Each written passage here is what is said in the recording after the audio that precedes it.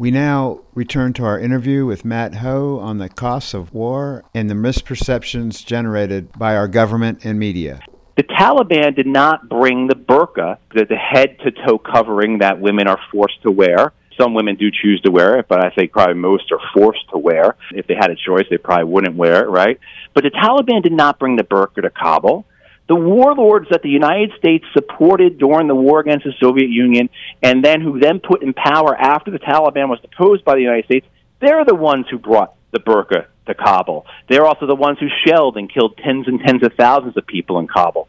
But this idea that somehow these last 20 years has been an era of progress for women is just completely undone by any knowledge of what Afghan society is actually like. There have been pockets, if you go to certain neighborhoods in some cities in Afghanistan, women have much more rights, much more access to education, health care, the ability to travel, etc., than they did under the Taliban. But those areas are very limited, and it's confined to maybe the top 2 or 3 wealthiest echelons of Afghan society. The reality is for most Afghan women, although maybe the brutality and the oppression that they must live with is not as severe or medieval or theatrical, okay, as what they experience on the Taliban, they are still living in an oppressive society, a subjugative culture, and a misogynist government. To give you some examples, Pedro, 70 to 80% of Afghan women are forcibly married, and a majority of them are married as children. This occurs in government-controlled areas. In Afghanistan, 80% of suicides in Afghanistan are done by women, which, if anyone knows anything about suicide statistics, that completely flips on its head how it is in the rest of the world. In the rest of the world, predominantly men commit suicide. Women commit suicide at a much lower rate than men. But in Afghanistan, because conditions are so bad for women, again, in government-controlled areas, they are killing themselves, and they are doing it primarily by lighting themselves on fire. You know, I mean, there's other things. The Afghan government, under Hamid Karzai, put into law the ability of men to rape their wives. It's legal if you're an Afghan man to rape your wife. The majority of women who are in prison in Afghanistan, again, under government-controlled prison, are there because of moral crimes. I mean, so of course we know, because you brought him up earlier, John Sopko, who is the Special Inspector General for Afghan Reconstruction, who is one of the few honest persons in the last 20 years in the United States regarding these wars, and he has done an incredible job in terms of trying to shed some light on the lies and the crimes and the fraud and the waste and the corruption of these wars. But the notion that the United States is somehow supporting a progressive nation where women are living free and have the same rights as men and are not subject to brutality and misogynistic culture, just not supported by the reality of the country. I know men and women who deploy with the U.S. military to Afghanistan who in their 9 months, 12 months, 13 months, however long they were in Afghanistan, never saw a woman. And those are in areas, again, that are controlled by the U.S. and by the Afghan government. So there just has not been, as you said, Pedro, it's a myth. What I'm trying to get back to, though, too, is the crocodile tears that we care about women in Afghanistan. That I was just watching TV today for an hour, flip between CNN, MSNBC. In both of these panels, they were talking about how all of these hard-fought victories for women of Afghanistan was now at risk. So that's for the American public. You know, we're lied to. We started the show off talking how we've been lied to about Afghanistan and Iraq and all of that. Well, we're lied to about these issues of women's rights in Afghanistan in order to placate the American public into thinking, you know, we're doing all this good when, in fact, we've done all this bad. On the issue, and I want to just remind people, we're speaking with the distinguished journalist Matthew Hoh. He's been writing a lot of articles over the years. He's written in periodicals such as the Atlantic Journal-Constitution and Counterpunch and CNN and Defense News, The Guardian, and, you know, just a bunch of fairly mainstream as well as progressive websites. He's also an associate member of the Veterans Intelligence Professionals and That includes Ray McGovern, who's a friend of the show, and a number of other folks. But let's get back to this issue of suicide, because there's a study, and this is from the high suicide rates among United States service members and veterans of the post-9/11 wars. So this is not just Afghanistan, but it's, of course, Iraq as well. And then this is from Cost of War Group that we alluded to earlier. But the study found that at least 4 times as many active duty personnel and war veterans of post-9/11 conflicts have died of suicide than in combat. An estimated 30,177 have died by suicide as compared with 7,057 killed in post-9/11 war operations. The report notes that the increasing rates of suicide for both veterans and active duty personnel are outpacing those of the general population, and apparently that's an alarming shift, as suicide rates among service members have historically been lower than suicide rates among the general population. But with that being said, when we think of the casualties of war, they never include suicide numbers, and I guess you can see why. Can you speak a little bit about these disturbing numbers and the fact that we don't get our service people the help they need? I think what's most important, the best thing we could do to support our troops, is to end these terrible wars that they pay their whole lives with.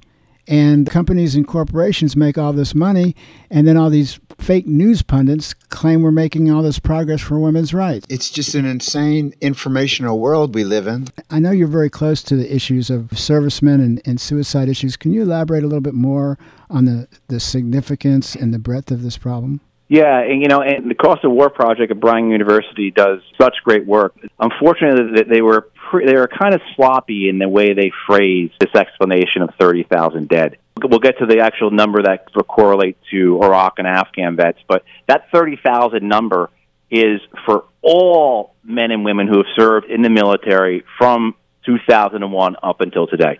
So whether or not you went to Iraq or not, that number, it represents the totality of suicides. So whether when you went to Iraq or Afghanistan, the totality of suicides for that entire demographic. So I see this being reported kind of inaccurate, as well as, to the point about the rate of suicide for the first time overtaking civilian rate is also not explained properly by the Cost of War Project. What they're referring to with that, active duty, not veterans. Veterans have always had much higher levels of suicide than the civilian population. What we've seen, though, is active duty in the last 12 or 13 years have a rate that is higher than the civilian population. But for veterans, those who've left the military, we have always seen a higher rate of suicide in veterans than among civilians. And among war veterans, it is even much higher. And that's where you start to then look at this. Okay, that 30,000 number, of course you're going to have thousands of suicides. Since 9/11, I think there have been about 7 million people in uniform. So, of course, you're going to have suicides. You're recruiting from the general population. But what you need to look at is how many of those suicides are among people who went to Iraq and Afghanistan.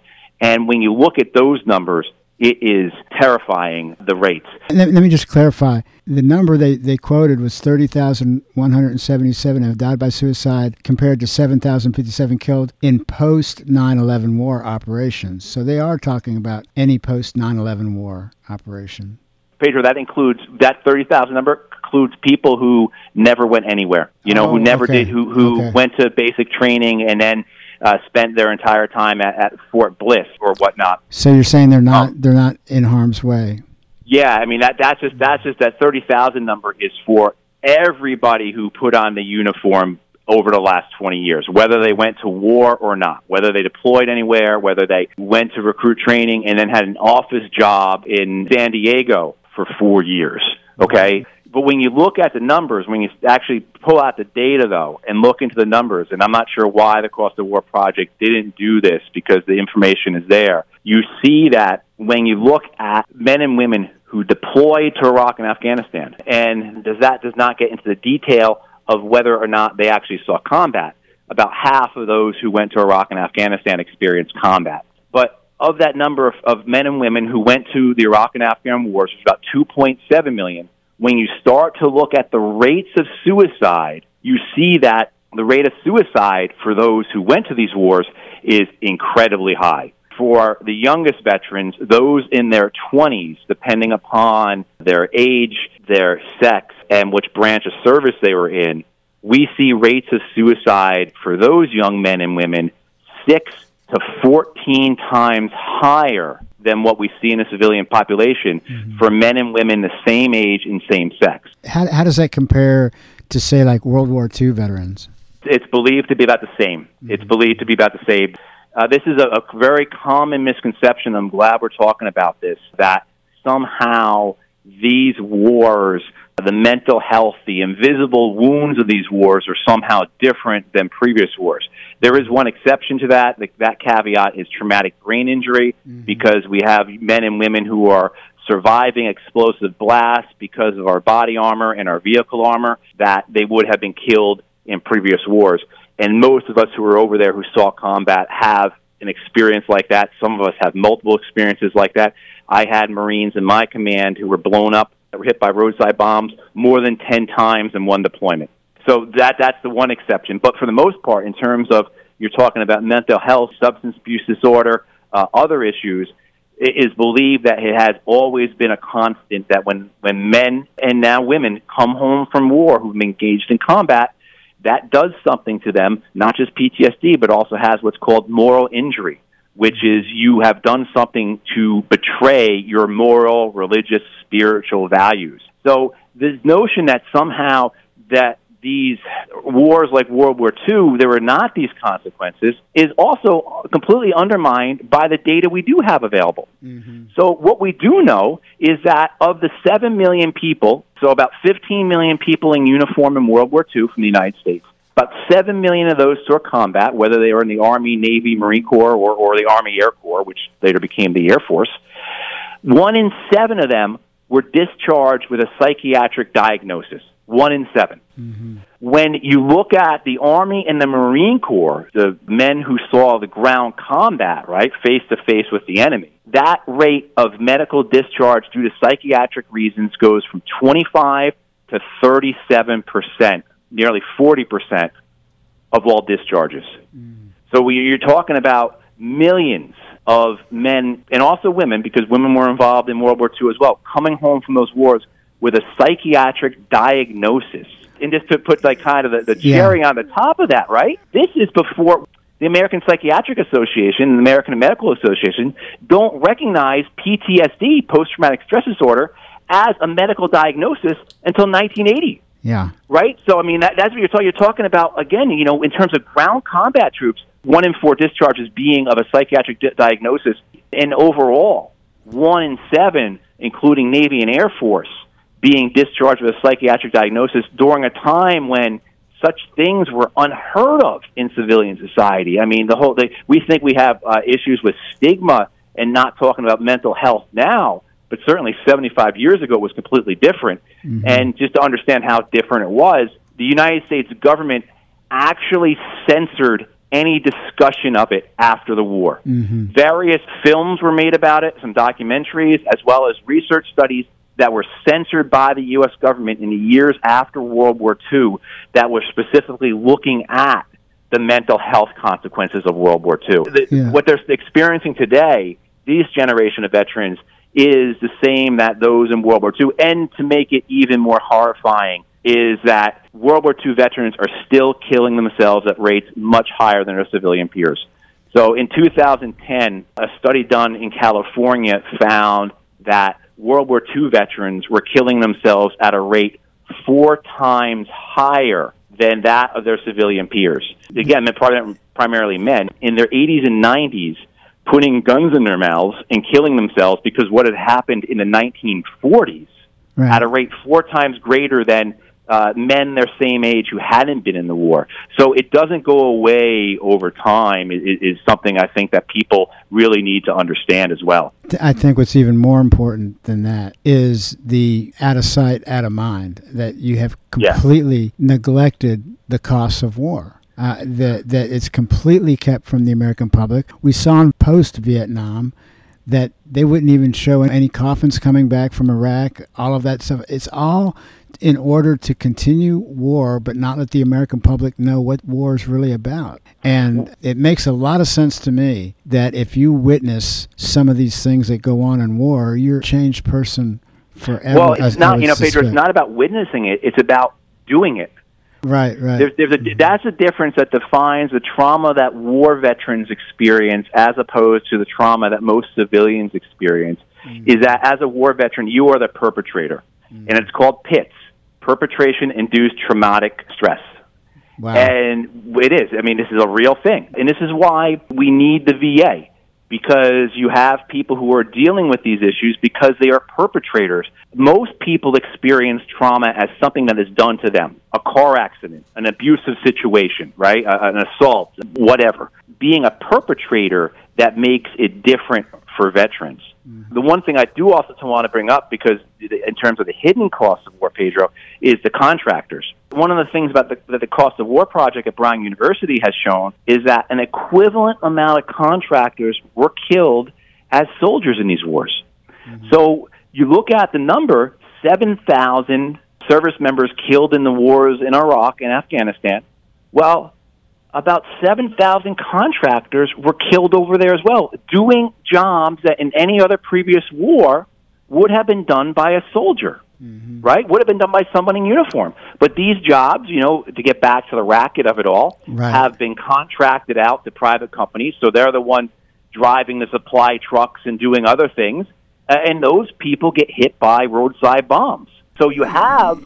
you have the CEOs and the higher-ups sitting here in their cushy little offices while these other guys that are getting in harm's way are getting paid, probably pretty well, but not anywhere commiserate with, with the risks that they're taking. Meanwhile, these CEOs and higher-ups of these elite class, as Smedley Butler indicated, are profiteering at a rate that may be dozens of times higher than the standard corporate profiteering rate, pilfering U.S. taxpayers' money along the way as a cost of war. So, yeah, it's part of that racket, like you're saying.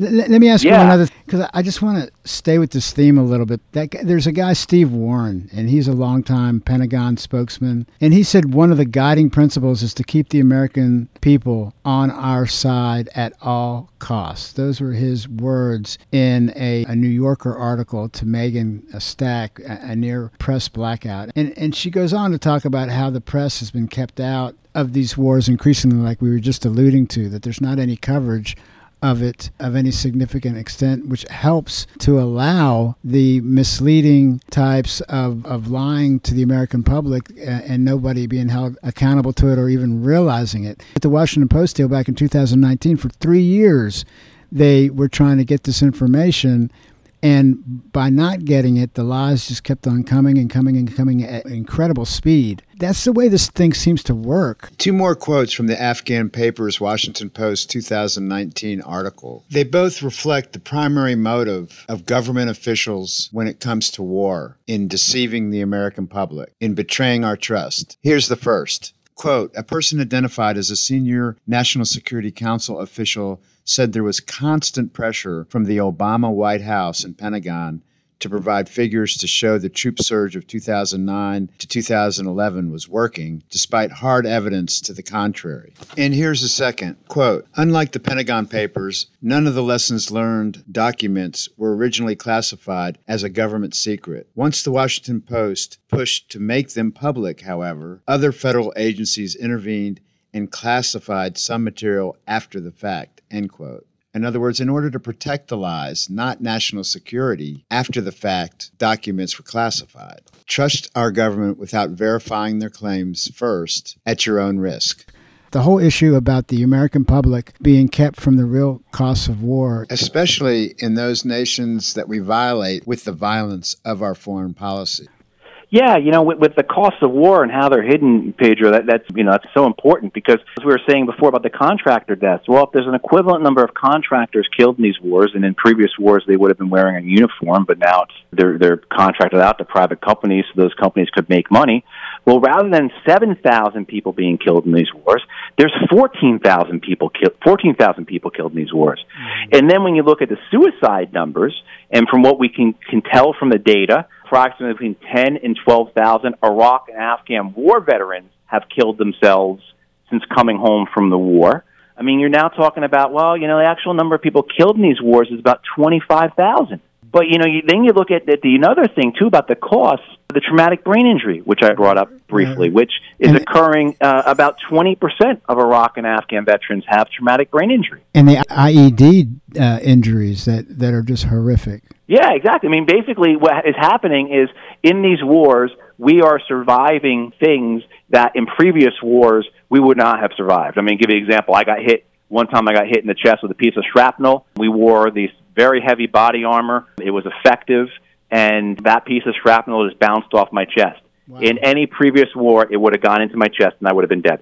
Right. And I can tell you that pretty much all of us who have been in combat in Iraq or Afghanistan have a story like that. So the violence of these wars is best, I think, understood by the number of traumatic brain injuries which we have in veterans from these wars, which again is about 20% of those who have been in the war. And if you do the math, right, and you've got 2.7 million of us who have been in the wars, 20% of that is what? Over 500,000 veterans from these wars have traumatic brain injury. Matt, over 500,000. How many are not receiving the treatment they need? Kind of an iceberg type of thing, too, or not? Yeah, it absolutely is. I mean, one of the problems, and I think anyone who is out there listening who is familiar with any type of issue like this, mental and emotional health or invisible wounds or injuries, is that it relies on self-reporting. If you get your arm blown off, kind of hard to hide that, right? And it's also more societally acceptable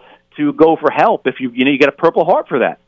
I mean, most of us who have traumatic brain injury, myself included, don't receive a Purple Heart from that. So there's no pride in it. There's no, society doesn't say, good on you for making a sacrifice. Right. And it's also, too, the onset for these traumatic brain injuries, majority of them, there's a latency to. So in my case, with my traumatic brain injury, the onset didn't occur until about 7 years after the last time I had exposure to an explosive blast.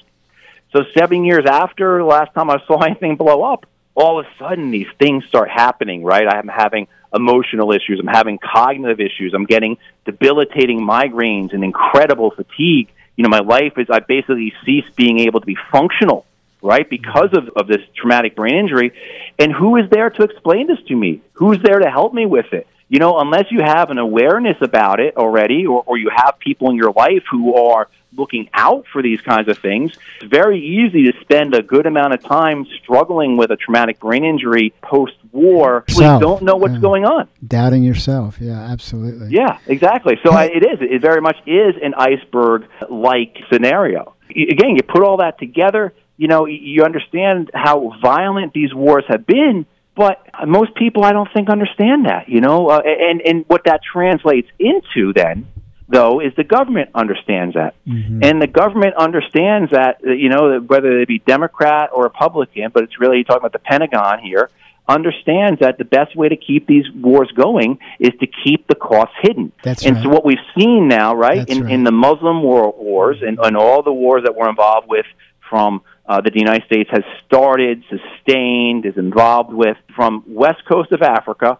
all the way to Pakistan. In all those wars now, to include Afghanistan, those wars are now conducted by CIA forces, special operations forces, or by drones, all of which are classified, considered covert activities or covert operations, which are legally secret operations by U.S. law. So it's not even the question of, right, when Kissinger or Nixon and Kissinger bombed Cambodia and they lied about it. Well, now, because it's all being done by CIA special operations or drones, they don't even have to lie about it. They are actually legally bound not to talk about these operations. Yeah. So is hide the costs, keep casualties to a bare minimum so that the American public doesn't get upset, and you can do whatever you want. And then so that's what we're seeing throughout the Muslim world, again, from the west coast of Africa all the way to Pakistan, these wars being waged by covert U.S. forces and then done also with contractors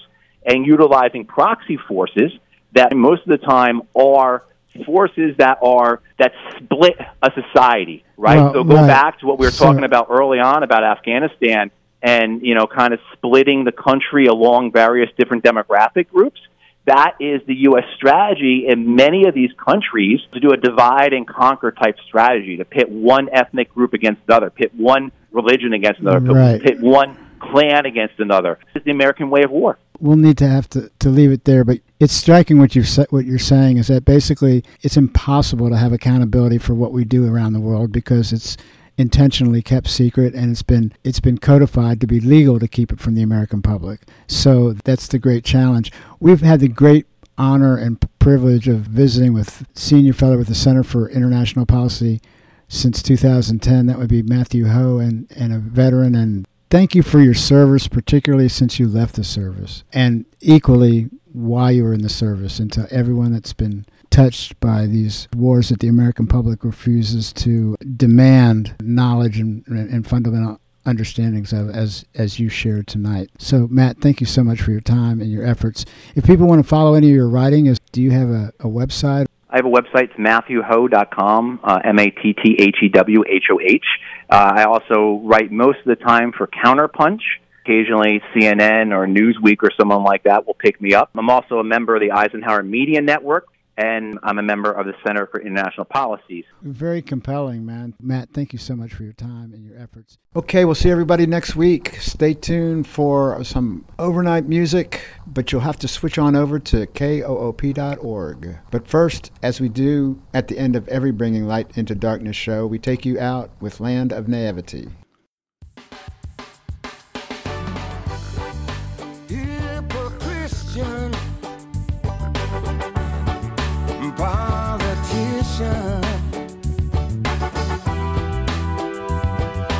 Looks like a mannequin.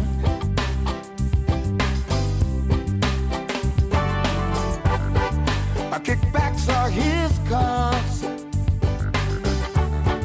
He breaks all his own laws. Then goes the church to redeem all his sins. He must be from, they must be from,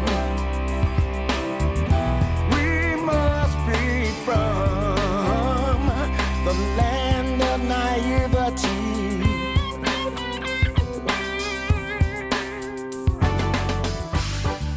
Check out the bozo.